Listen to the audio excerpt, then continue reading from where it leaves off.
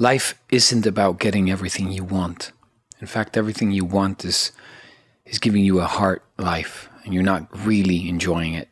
You got to resist everything in order to get the life you deserve. It's not about the life you want. Your ego wants everything. Your ego wants taste instead of nutrients.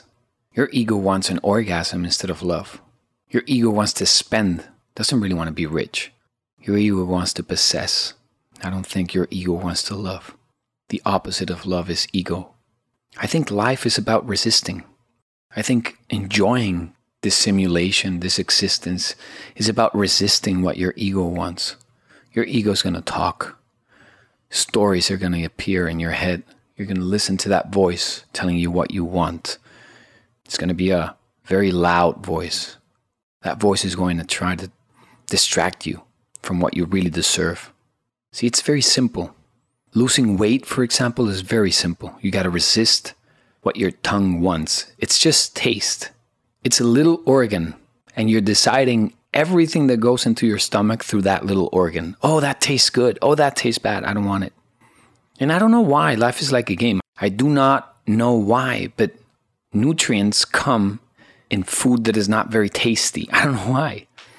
And then tasty food is always bad for you. I don't know why. It's a game, but just trust what I'm telling you. Just trust it. Why would you eat what your tongue says?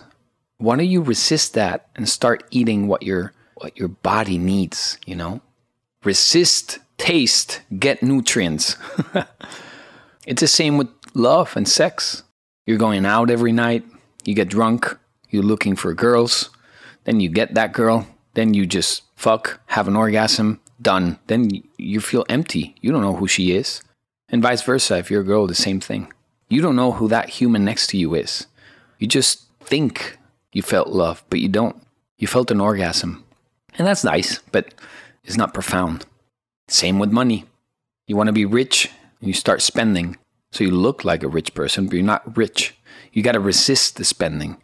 And then when you have money in your bank account, and you can have a credit card without using it, and you resist the urge of your ego telling you to spend it, then creativity appears, and then you can do what you really deserve with that money.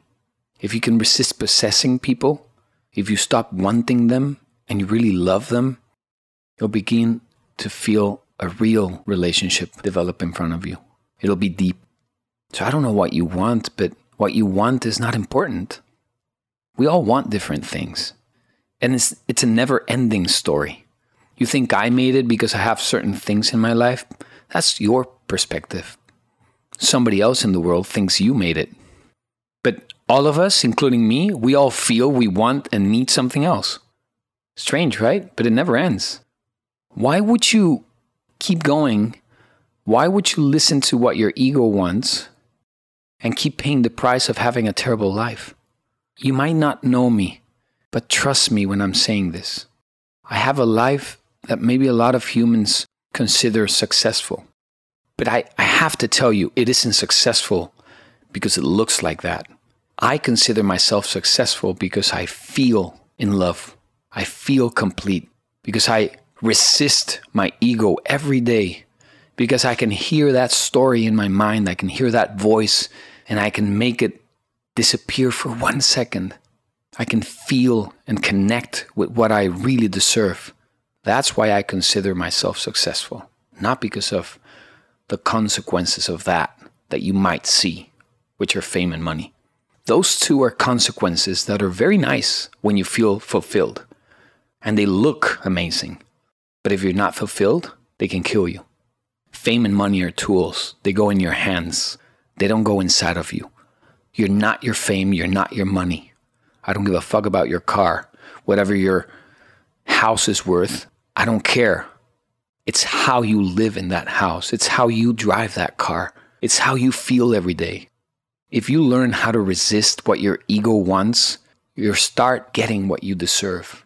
And then it's very paradoxical. Then you get what ego wants, but without wanting it. I don't know if I make myself clear, but you lose that anxiety and then it comes. Ambition dies and then you get rewarded big time.